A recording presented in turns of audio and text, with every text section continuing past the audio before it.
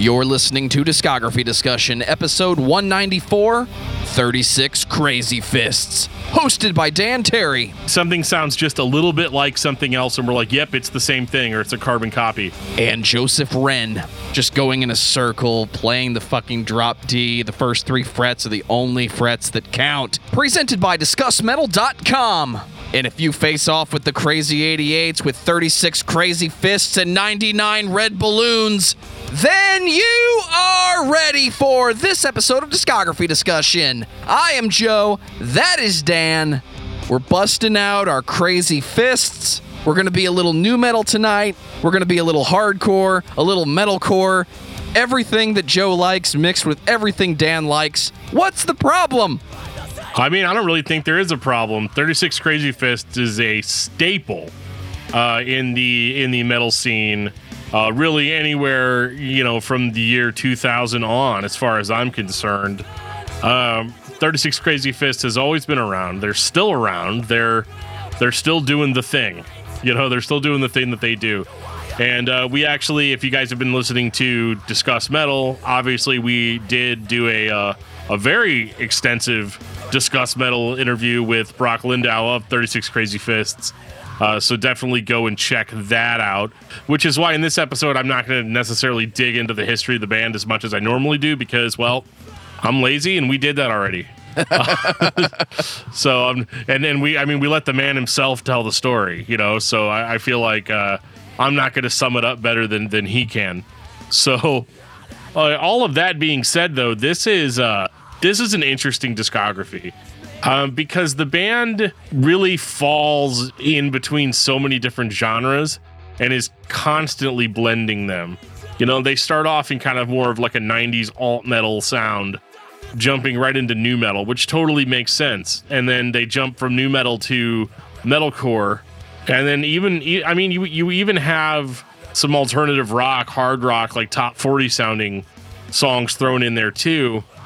But throughout all of those changes, they still sound like 36 Crazy Fists. Is it Brock's voice? Is that what it really is? I think that's part of it, but we'll get into it. Well, before Dan tapes his fists and goes to war inside the squared circle, I'm going to take this time to say thank you to everyone for listening to the podcast. Thank you for listening and for subscribing. If you are not a subscriber, then you can find everything Discography Discussion at DiscussMetal.com. We are on Spotify, Apple and Google Podcasts, TuneIn Radio, Stitcher, iHeartRadio. So if you have an Amazon Echo or a Google Home, you have no excuse. Ask it to play the latest episode of the Discography Discussion podcast, and it will. We're also on Facebook and on Twitter at Discuss Metal. Be sure to like, favorite, and subscribe. It really helps us out. It lets us know you're listening. And now Dan is going to tell us all about 5-star reviews. Hey, you know what? We love our 5-star reviews here on Discography Discussion. And we also love sharing. Sharing is caring, guys. That's a generic thing that people always say, but it's very true. If you care about the podcast, then share it. And so many of you guys do. And I love it. And keep it up. Thank you guys so much for sharing the episodes with your friends, your family, people that you just met, people that you want to annoy, people that you want to impress. Share it with the world, man. This world needs a little bit more positivity right now. So we're here to provide it for you sometimes. Unless we're talking about like a band I hate, which is not what we're going to do tonight. So positivity, yeah. We got a comment on YouTube from E.B. Kuhn in regards to episode 25, System of a Down. System of a Down. Please talk about Scars on Broadway, Darren's present band. Not really a fan of Scars on Broadway myself. Is that the one with the rapper? Yes. Okay, yeah. So I listened to that EP actually. I know, crazy, right? I listened to an EP because it's all I had. I think it was only like 3 songs. I actually kind of enjoyed it. And actually, John over on Brutally Speaking, he actually interviewed the singer of Scars on Broadway. It was a really good talk. They talked about rap a lot. I didn't know what was going on most of the time. But, it seemed to be a good conversation. Not really a fan of Scars on Broadway. I get it. But I am one of those fans of System of a Down. I think there is something to the chemistry of that band when you put those people in the room and those influences together. It makes a sound that is overall appealing, even though it changed near the end of the band's tenure, as it were. Yeah, absolutely. Like, and I think change is kind of the theme of the night. Whenever we jump into 36, we're gonna kind of really discuss those changes and decide whether they're actually changes or not. So Dan, tell me about 36 Crazy Fists. Well, 36 Crazy Fists is a metal band. I think it's safe to just call them a metal band at this point. We'll be jerks and get into all the subgenres and all that as we go. But I'd say overall a metal band. Whatever metal kind of looked like that year.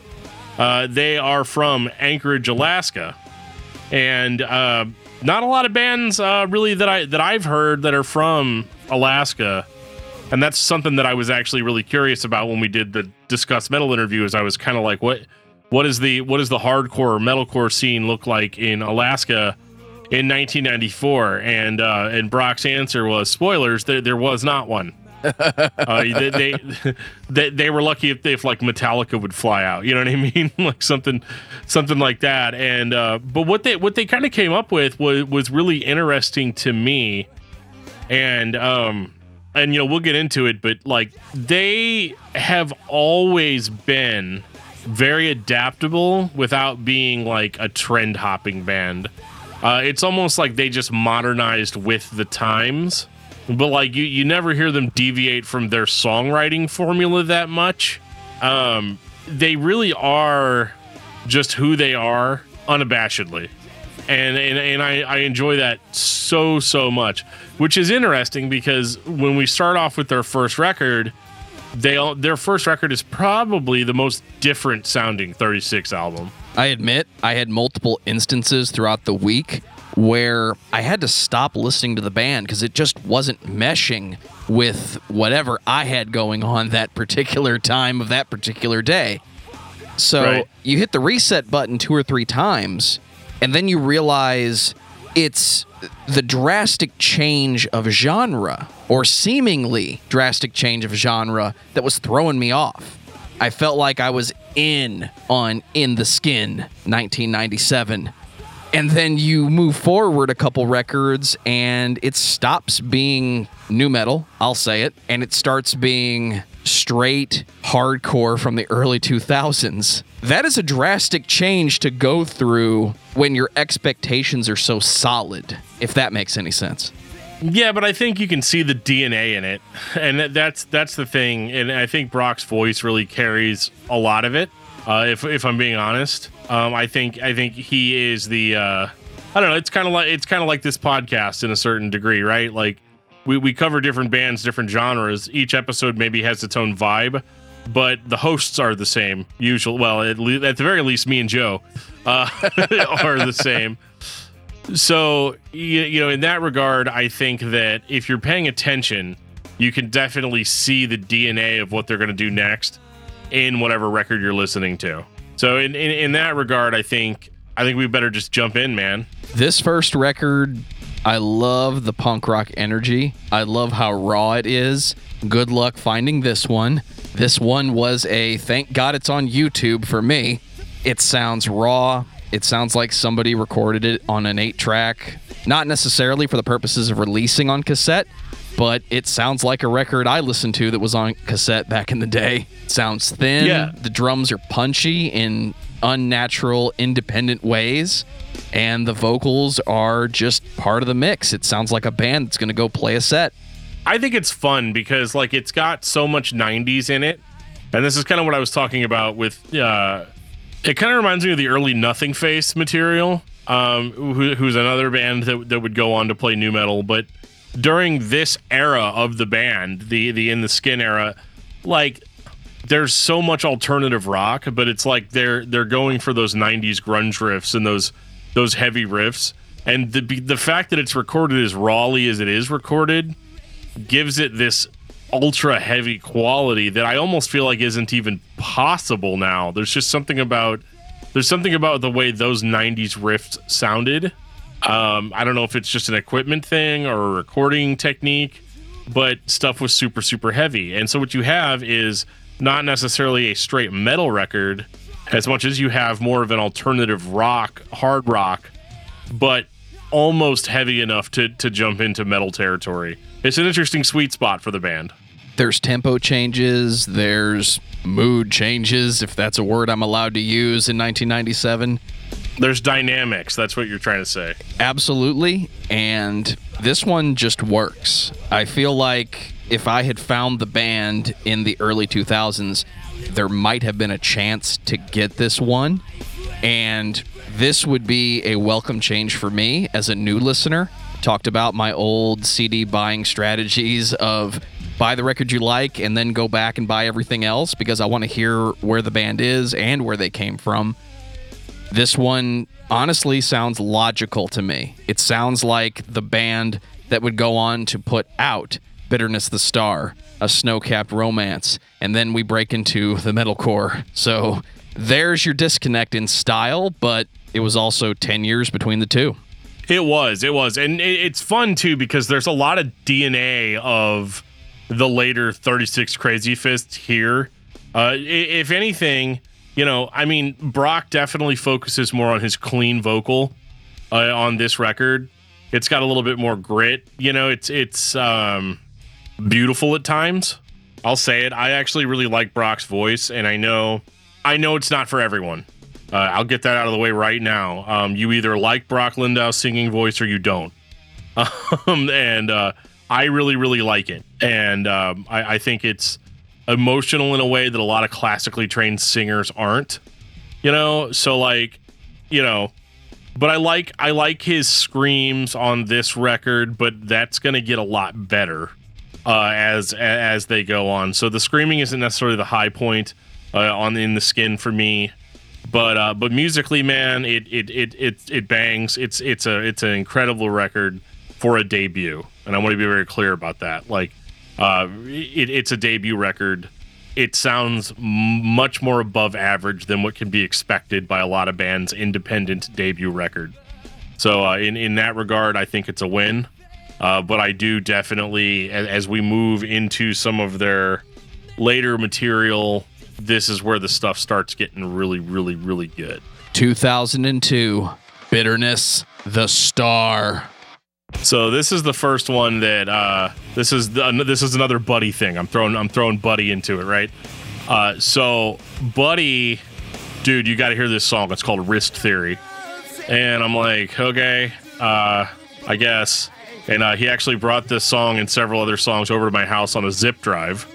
You guys remember zip drives? Buddy brought me a zip drive with oh yeah, dude. Such giant, disgusting floppy disks. The floppy disk of the future. But we're here to talk about 36 Crazy Fists. All I really knew about this band when this record came out was that my friend Buddy was really into this song called Wrist Theory, which it turns out, after you buy the CD, that it's not called Wrist Theory, it's called Slit Wrist Theory. And then you're like, oh yeah, here we are. We are in Roadrunner Records new metal territory now. Now it's happening. And honestly, back then, I didn't even really check out Slit Wrist Theory or listen to this record. I know Buddy listened to it. He liked it. He's like, no, man, trust me. The singer, he's got a different kind of voice than what we're used to. And I just never really checked it out. I didn't end up getting into 36 until probably A Snow-Capped Romance. And even then, that was because I heard Brock singing on a Demon Hunter song. I don't remember which song that. I think it was Beauty Through the Eyes of a Predator. But after hearing Brock's voice on that, I was like, okay, I'm in. So in revisiting this record, I remember everybody saying oh yeah, it's new metal. It's whenever they were new metal. They're new metal. They're new metal. And it is absolutely 100% a new metal record. It is a 2002 Roadrunner new metal record. But I don't think that it's by the books, and I say that because, we're not wearing Adidas tracksuits and hitting everybody in the face with the funky bass.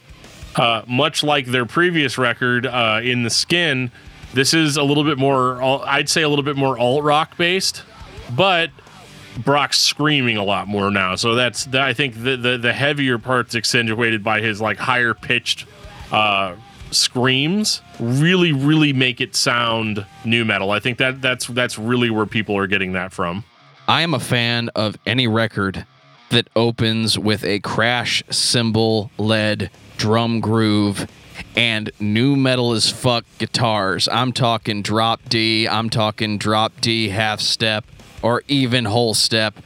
Some people call it drop C. You're wrong, but that's not the topic of today. And you just wail on that rhythm. I want to see the guy that steps back and forth on the stage like Wes Borland back in the day. Just going in a circle, playing the fucking drop D. The first 3 frets are the only frets that count when you're writing a nu metal song like this. This checks all my nu metal boxes, but the vocals, in hindsight, I can see that they were going to end up on hardcore and metalcore later on. The vocals in 2002 sound like what most bands' debut sounds like. Sounds like Brock is in the booth by himself, doing the same thing that he does live. I'm going to sing my way through the heavy part. I'm going to scream when I feel like I need to. I'm putting forth the effort of keeping the audience engaged. It sounds like an unrefined vocal. Put that all together, and it works. It's got energy, it's got intensity, and it doesn't sound artificial in the least. It doesn't. It sounds very natural, and you got to think, too, this is a time where dudes were sitting in the studio, and they're like, oh, it's fine, bro, it's on a computer, just do it until you get it right. You know, but this, and the reason there's legitimacy to it being just how he sounds live is just the fact that, like, he continues to sound that way. Like, he adopts that as his style throughout their career. I mean, it's not until probably a few albums later that you start hearing kind of the more multi-tracked vocals and stuff being overlaid in. But even then, even on the later records, the multi-track vocals are screamed vocals mixed with, like, death growls. So, like, I mean, that's a win all the way across the board. But absolutely. I'll say this is probably my least favorite 36 record, but it's only because it's the one that I'm the least familiar with. It feels to me like it goes on just a little bit too long. It's like a 45-minute record, so it's not like crazy long, but unless you're listening to the special edition, which is much longer. But I think that, like, I think by the time this came out, I was already transitioning away from the whole nu metal thing into like metalcore and hardcore, and it completely explains why I probably didn't check this record out, because at that time, other than like Killswitch Engage, I wasn't listening to Roadrunner bands. Like, really.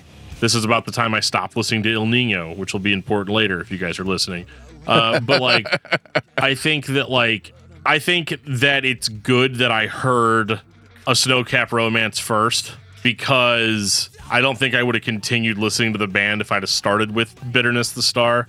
And that's not taking away from the record at all, because again, I might have just heard Dude's voice and been like, yep, you know, it's cool, I'm into it. But yeah, like, all in all, great record. It's probably closer to one of your favorites, isn't it, Joe? Because I know you got that nu metal in your blood.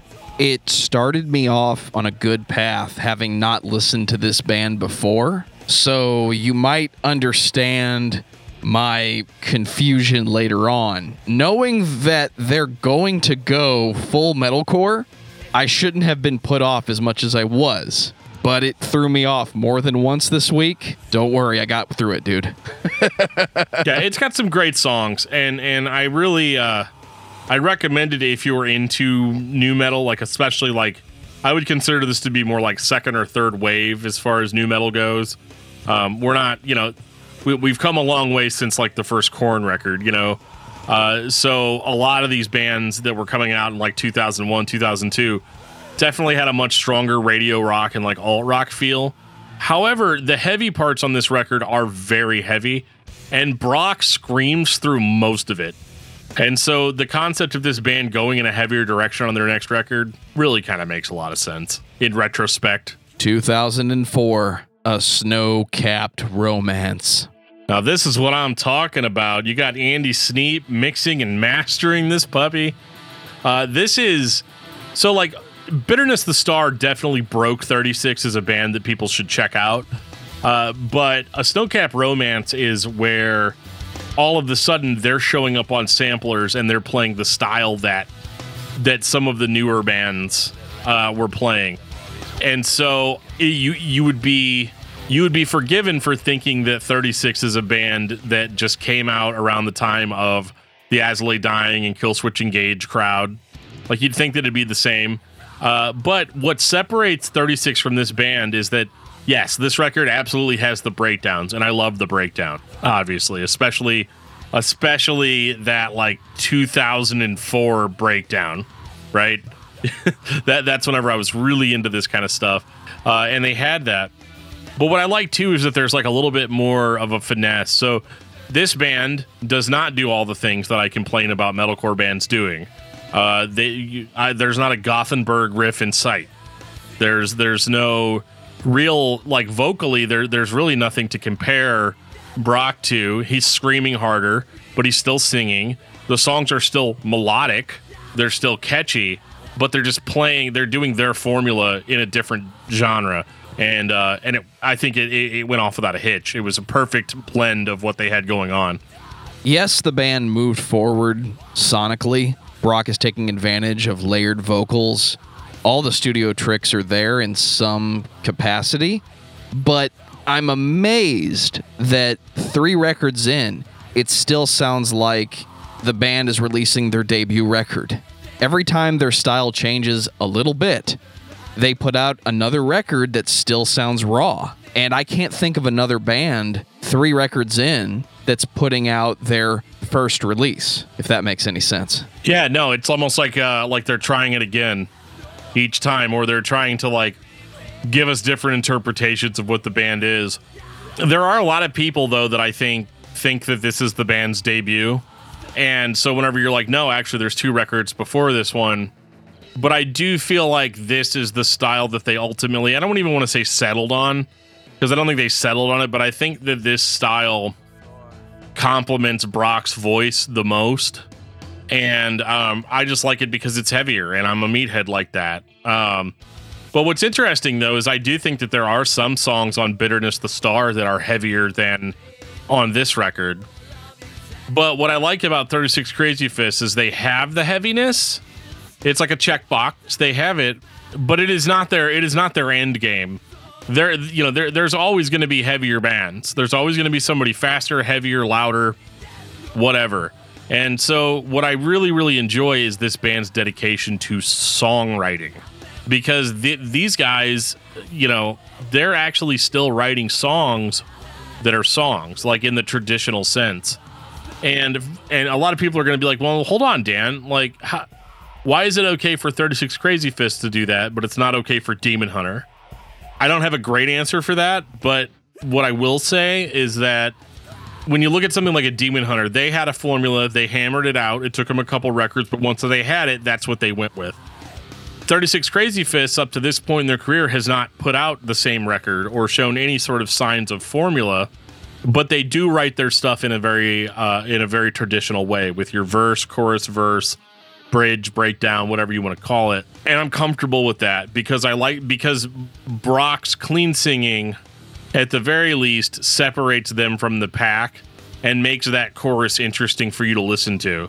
Because these guys can write a chorus. And that's not something that we really highlight on the show that much. I kind of wish we did focus on it a little bit more. But these guys can write a chorus. They can write a hook. They can sing. They can play. So what you get is a perfectly melded set of influences that are there to do one thing. We are going to deliver these songs that we wrote in whatever style we choose. Even when the band changes their musical style a little bit, it doesn't sound like Brock is changing as much as he's getting more comfortable being the lead vocalist of this band. That might be unfair to say that 8 years in, you're not comfortable, but it actually is meant as a compliment because he has his voice, and his voice is very early 2000s, late 90s nu metal with a little bit of a hardcore tinge to it.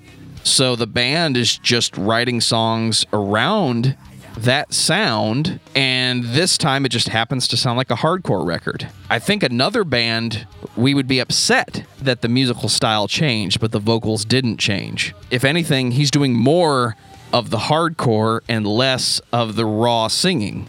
Yeah, he leans into the screams a little bit harder this time around. And I think that complements the kind of more breakdowny, almost post-hardcore vibe. But what I also like too is that they still have no problem rocking out kind of in that kind of like new metalish or alternative rock way, where you let the guitar tone do the talking, and you're just rocking. You're rocking out, because I feel like this band, and we touched on this in the interview. I felt like 36 could show up and play a metal show. You know, like, it's not weird at all to think of like, yeah, so tonight it's going to be Lamb of God, Unearth, and 36 Crazy Fists. Like, it's like a peanut butter jelly situation. Like, it works great. But then you could actually take 36 and throw them on. You could throw them on a tour with like a Skillet or a band like that. I don't listen to nearly enough modern hard rock bands, but Skillet's the only one that came off of the tongue. But they could play a mainstream rock show. And granted, they'd be the heaviest band there, but I fail to see how that wouldn't work to their benefit. So I thought that was always really, really cool that they had that versatility. Even with the songs on this album, Snowcap Romance, they could still go and play that mainstream rock show. And based on the interview, it doesn't look like they really did that often, because they were friends with all the other bands, and that's just what they wanted to do.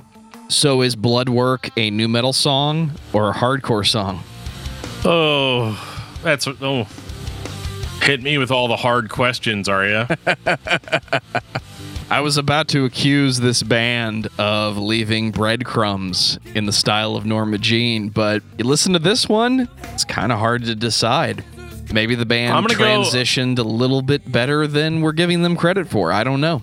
On Bloodwork specifically, I will call that just a hard rock song. And even then, it's almost, I wouldn't call it a ballad, but it actually sounds the most like Bitterness the Star to me.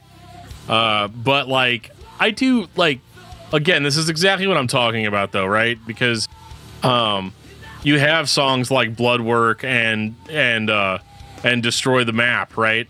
Where they're like, Bloodwork and Destroy the Map are like kind of your more token like hard rock songs, like your single bait or whatever.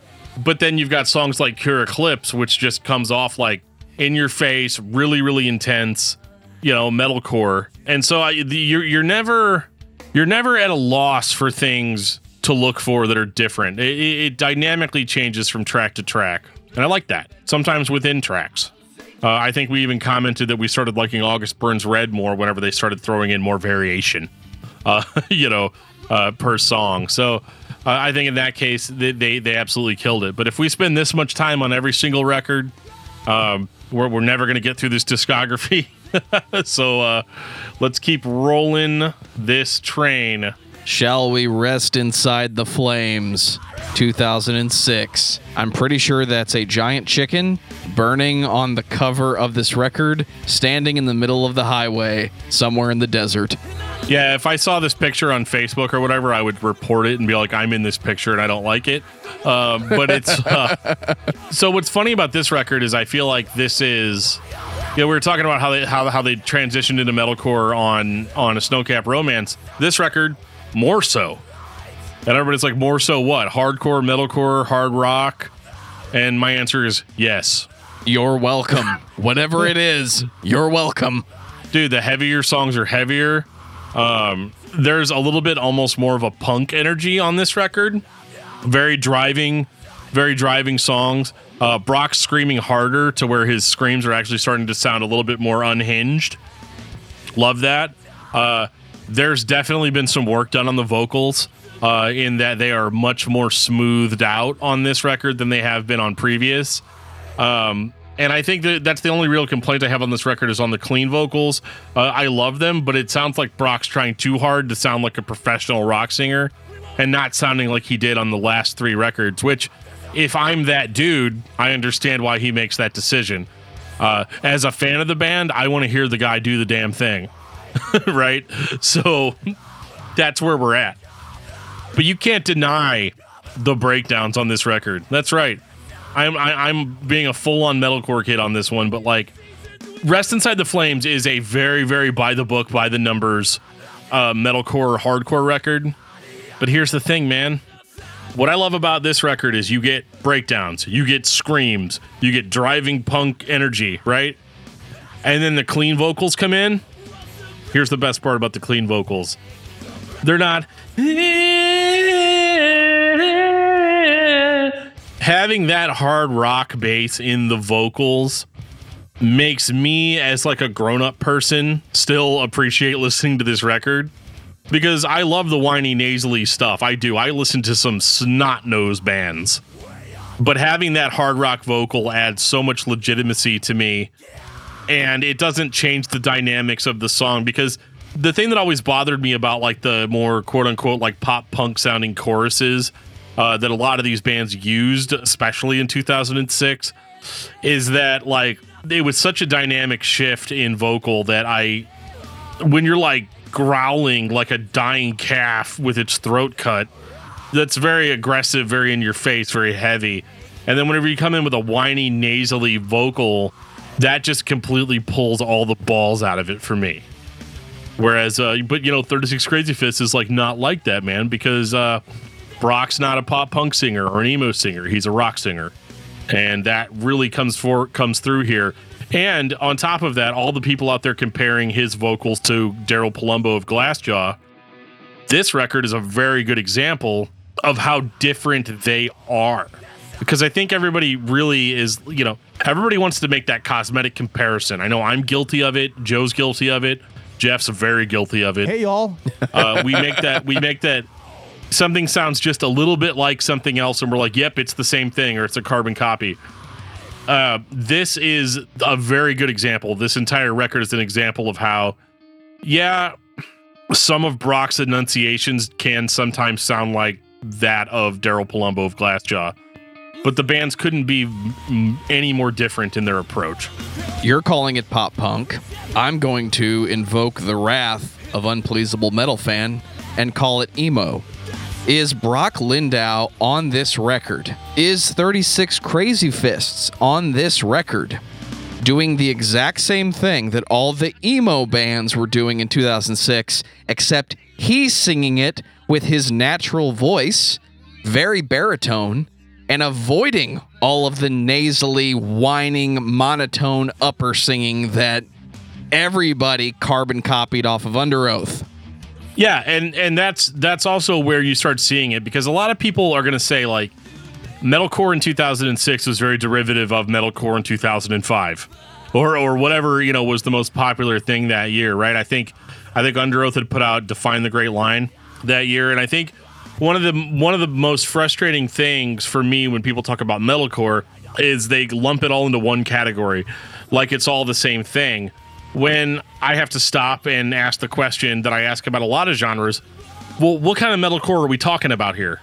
Are we talking about, the Converge, early Zao type of metalcore, where it was like, hardcore mixed with death metal riffs or whatever? Or are we talking about all the At the Gates In Flames ripoff bands? Or are we talking about the Under Oath style bands? All those bands are still considered metalcore, but they've obviously all come from very different places. And, with 36 Crazy Fists, here they are doing what they have always done, but you've got the influences of hard rock, you've got the influences of alternative rock and metal. And, like these guys listen to more Helmet than they listen to, like, Sunny Day Real Estate. It's at least influence-wise. I don't know what they listen to personally. But, like... Maybe you should have asked him. Yeah, I probably should have been. Like, what are you listening to this week, Brock? And he would have told me too, but like that episode, man, we went hard. And I'm like, all right, guys, I got to sign off now. I'll talk to you guys later. And they're just like, I think John and Brock talked for like another 45 minutes after that. I was just like, yeah, I'm done. I got to go to bed. I got to be at work in an hour. But I do think that like this very much, to answer your question, were they doing what all the other bands were doing that year? In a certain sense, yes. But because they were an original band with a different set of influences, it comes off differently. The presentation comes off differently, and it adds to the uniqueness of this band, because there aren't any other bands that sound like 36 Crazy Fists. And I admit a lot of that's Brock, but like I just like how these guys will just go off into like a melodic passage, and they even do the twinkly guitar thing that like all the bands do. but it's not a twinkly guitar like Hope's Fall. It's more like there's always like an effect on it or something like that Soundgarden Black Hole Sun, kind of ding, ding, ding, ding, like sort of effect. I did a terrible impression of it, but maybe Joe will play a clip to illustrate what I'm talking about, because he knows what I'm saying. But like it's got all of that. It's funny, we even did that on our first demo. We added that effect to one of our songs. Absolutely.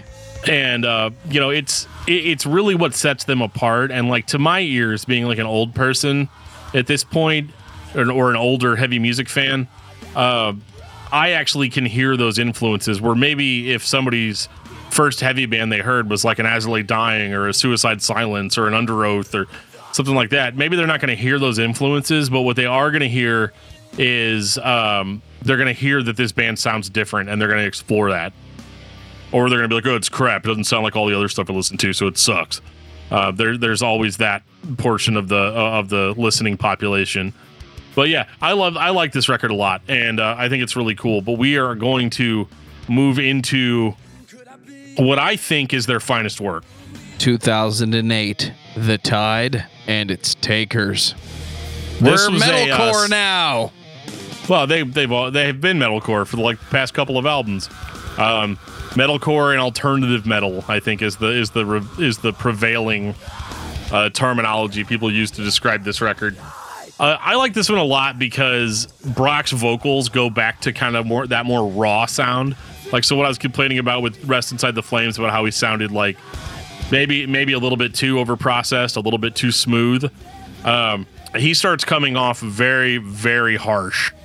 Even in his clean singing, his screams are as harsh as ever. The clean singing, I know this entire discography discussion is about the vocals. I'm sorry, but like, they really, really hit a cool stride here, because this is where their stuff starts sounding decidedly different. The All Night Lights kicks it off, just a nice in-your-face metal riff. Brock screams, bam! We're gonna go into breakdown territory. His vocals are acidic. They sound super, super dry, almost fried. And for whatever reason, I enjoy that, because again, it sounds like I'm seeing the band live. He does a lot of the yelly thing that Joe used to make fun of me for doing on metalcore songs, where yeah, I'm not going to sing, I'm not going to scream, I'm just going to yell.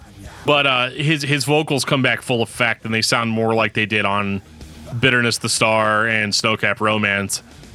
Just super, super raw. And this is also the first 36 record that I would describe as like kind of fun, like a little bit more upbeat, a little bit less dramatic, and more just kind of fun, a little bit of like southern metal riffs, kind of thrown in there just to make it fun, We gave a little it hell. more Haste the Day on this one. Yeah, like the song We Gave It Hell is one of my favorites. I just like how it kind of has a little bit of that Every Time I Die swagger to it, and I love it, man. Like, I don't know really how else to describe it. I like the shouting, the yelling, and all of that. I just love it. But my favorite song on this record is the song Vast and Vague, and it's featuring Candace from Walls of Jericho. And we did talk about this song we did talk about this in the interview as well. This is like as close as you're going to get to a metal duet. So to kind of throw off of, Jim Carrey's joke about how, this metal guy's going to want to eventually go on to do duets. This is kind of like that. It's more like a guest spot. It's not really like a duet, but I really, really, really love how aggressive it starts off. And then it goes into this like really smooth chorus, and Candace sounds really good. And it's funny because if you listen to Walls of Jericho, she doesn't sing, like not in the traditional way, but on this 36 record, she does, and it sounds really good. And just to hear her and Brock trading off, it's so cool. Like, I don't know, it's very special to me. I listen to this all the time. I listen to it so much actually that so Spotify has a feature where like it's like on repeat. It'll play like your most played songs or whatever. Every single time I hit shuffle on that playlist, this is the first song that comes up. Damn, dude. So, I love it, man. I love it. I don't even want to look at like a counter or whatever, but I've listened to this song like 4 or 5 times, and I think it it captures everything that we're talking about in that it is impossibly heavy in places, but it's also like it's heavy, it's fun, it's intense, and I love it. I love the way Brock's voice sounds on this album. I like the way they wrote the songs. Their song structures are a little bit different than they were before. This is also one of the first 36 records where they kind of start picking up on that nautical theme about, just being on the water and fishermen and boats and stuff. And like the cover has a skeleton holding a pirate ship. The record is The Tide and Its Takers. And this is where they kind of really play up the water theme. And in talking to Brock, him talking about how he's always been such a fan of fishermen and grew up with fishermen and, being in Alaska. And that's always something that's really important to him. And so it was really cool seeing that kind of transfer kind of into the art in a more obvious way. If you're in high school in the late 2000s and all you listen to is pop punk and what the general populace refers to as emo, do you like this record? My answer is no, because despite having breakdowns and very intense hardcore styled screaming, the vocals are not engaging when they become melodic. They're too baritone. Brock Lindau is absolutely doing the same thing he's been doing for all of the band's discography, but the balance is so 50-50 on this one. I don't think the general fan of emo, metalcore, late 2000s pop punk, I don't think they're into this record. I think it's too much of a band sounding like they're trying to be part of a scene, when in reality, this band has been going on for well over 10 years. They've got their own sound, and it meshes with what was going on at that time perfectly. It's unique, if only for Brock's vocals. I agree, and I think that the traditional songwriting stuff is still very much there, but I think that the vocal approach is a lot less obvious. He changes it up a lot on this record, where he'll just go seamlessly from screaming to singing to yelling to shouting to talking. It's all there, but it's not done in such an obvious way anymore. And I think that's what really attracted me to it, because I do eventually get tired of hearing, a predictable chorus, predictable verse, like that sort of thing. And they still have those elements, but the way that he vocalizes all of it is different and more dynamic than it has been in the past. 2010, Collisions and Castaways. And we are back to the nautical theme, guys. We never left. Not back. We never left. We were with the Tide and Its Takers, and then we ended up having a collision and are now castaways. This is where we're living. This record, I have to admit, does very much carry on in the same vein as the Tide and Its Takers. It's got a little bit more of that Rest Inside the Flames heaviness in it. The guitar tones are a little bit deeper. Everything punches a little bit better. But I think all of this stuff is really just more of a return to form for the band. Like I was saying on the last record, it sounds a little bit different. This record, unfortunately, you do end up. This is where the band actually kind of starts sounding a little bit samey. I don't think this record is the Tide and Its Takers, because I don't really like it as much as I like that record. But I think this is where they had kind of found a style and just kind of stuck with it. This is where the record stopped sounding decidedly different than the previous, if that makes sense. I was thrown off 2 records prior. Like I said, I restarted this discography 3 times this week. By the time I made it to Collisions and Castaways, I realized that the band was trying to evolve, or at least it appears cosmetically they were trying to evolve with the times. And this sounds like a record that should have come out 4 years prior, in 2010. It sounds like the band was a little late to the party. This one starts off with breakdowns. It starts off with multiple layers of guitars and just breakdown after hardcore vocal after breakdown after hardcore vocal. It doesn't sound bad. I like the record, but it's the first time it sounds like Brock Lindau got a new band. And I'm not aware of the band having any significant changes in the songwriting department. Sadly, that's something I haven't really paid attention to either, is the lineup changes, as I just sometimes find it distracting. But, yeah, I mean, it just sounds like the last record, which is fine because the last record was great, you know? So they're not letting us down here. It's just worth pointing out that they're kind of starting to do the same thing again. But it's okay. Like, every record doesn't have to invent the wheel. But I do think that, like, I think that this one overall is heavier than the Tide and its Takers. And that's going to be very, very, very important as we go on to the next record, because the next record is decidedly more pissed off. Are we ready for Time and Trauma? I mean, I don't think anybody's, ready for Trauma, but this thing is probably the most unhinged 36 Crazy Fists I've heard. I haven't heard Brock this angry since Bitterness the Star. They come in harder on the extreme metal elements. Kind of their first time. Kind of their first time taking it this far. There's like the title track, Time and Trauma. I mean, the riff that opens that song up is just so menacing. It's not the fastest thing you've ever heard. It's not the heaviest thing you've ever heard, but you can feel the anger, very Palpatine. I can feel your anger. This is a very, very angry record. And I might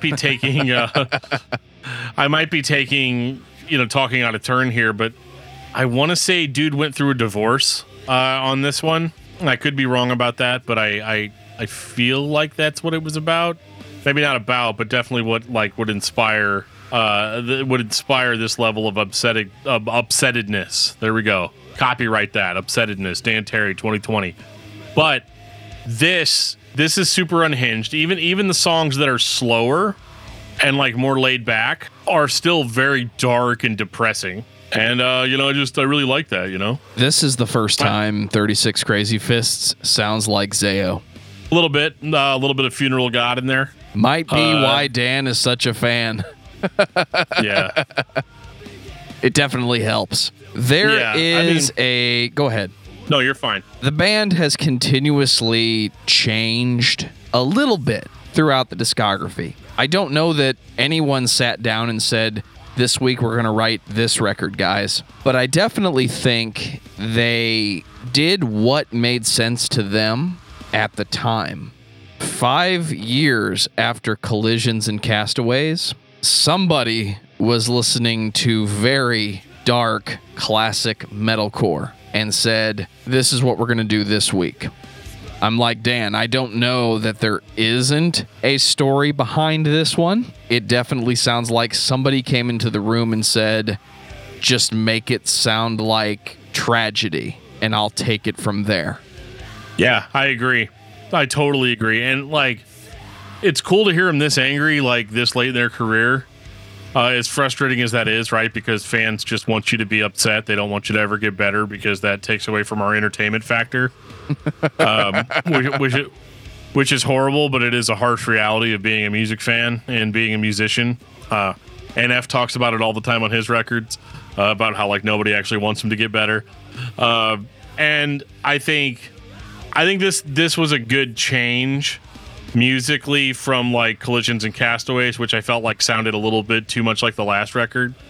And let me preface this by saying I don't think any of these albums are bad.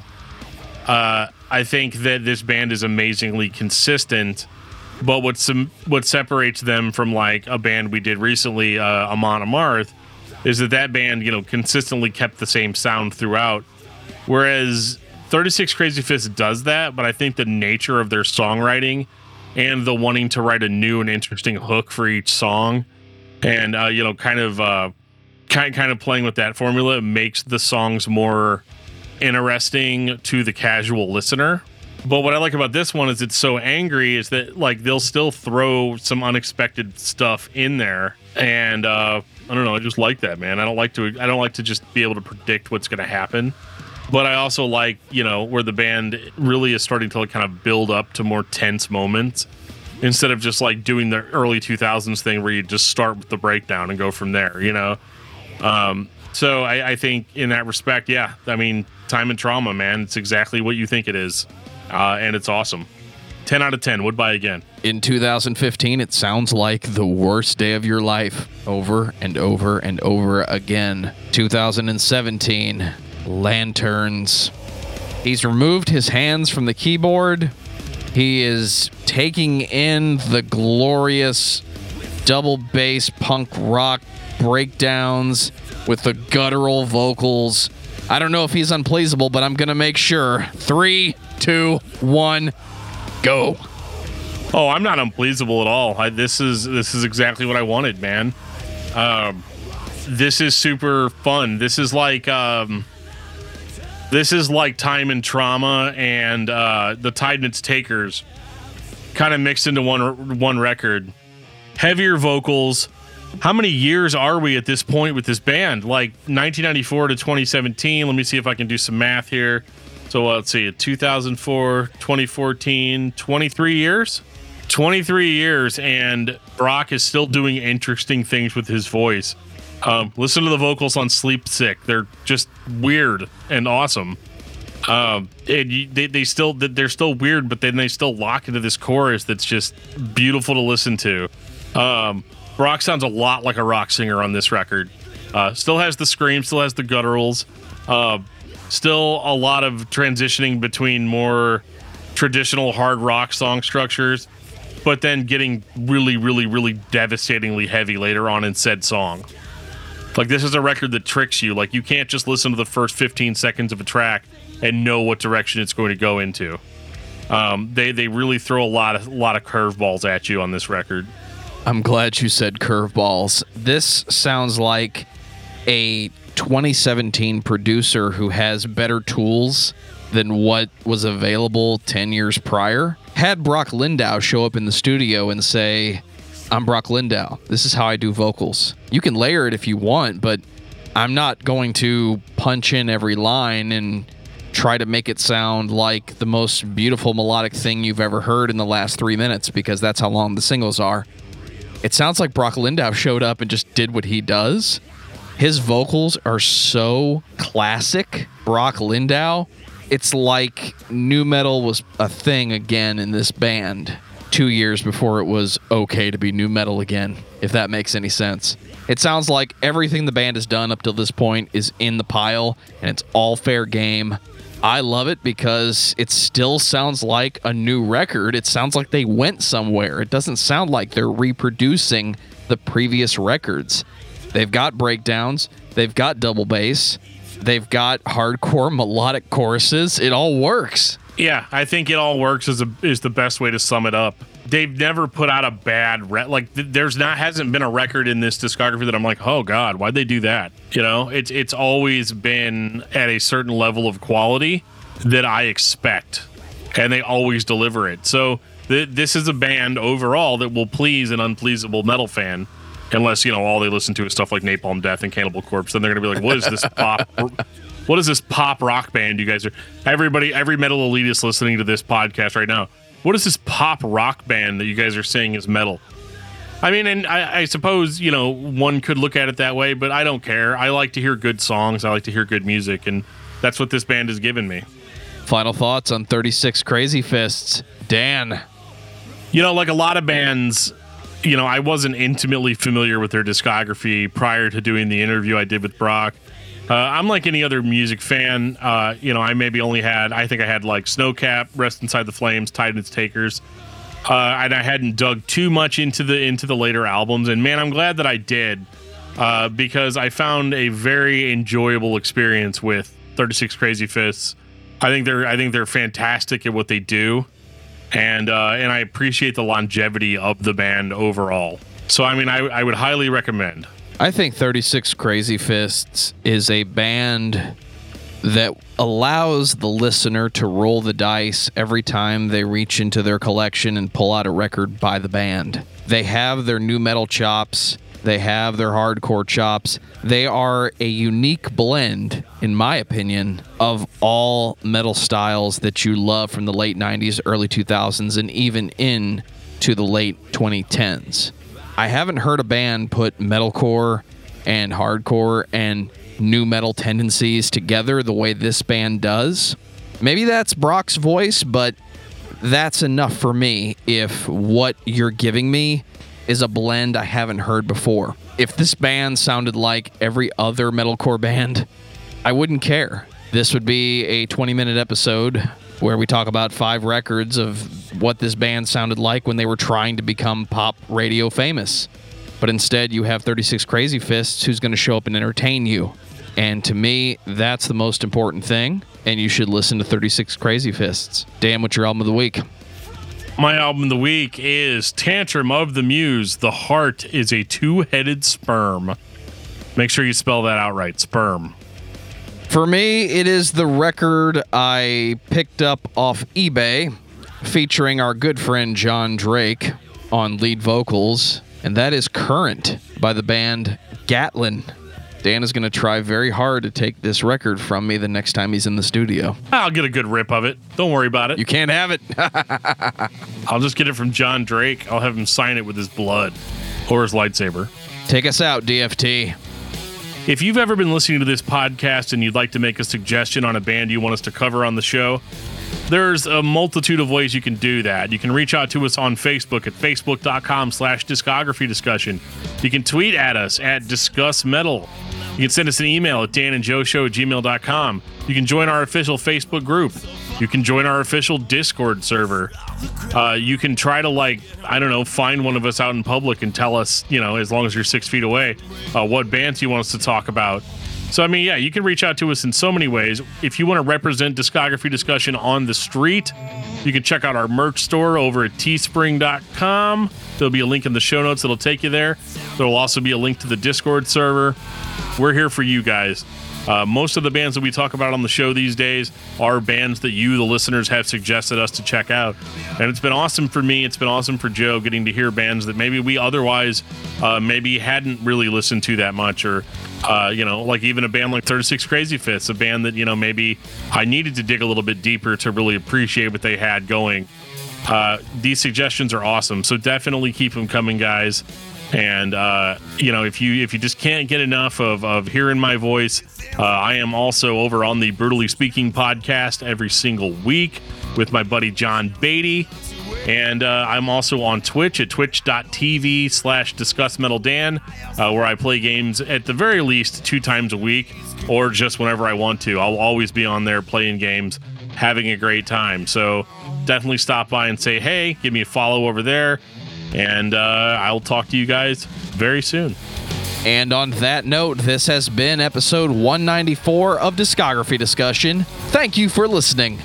You can like us on Facebook and follow us on Twitter at Discuss Metal. Subscribe to our podcast everywhere you listen to podcasts, including Google Play, Apple Podcasts, and Stitcher. Visit DiscussMetal.com for all things discography discussion. And please send questions and comments to danandjoeshow@gmail.com.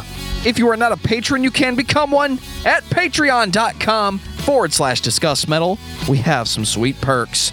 $1 a month gets you into that exclusive album review feed, along with other Patreon exclusive episodes. Boom.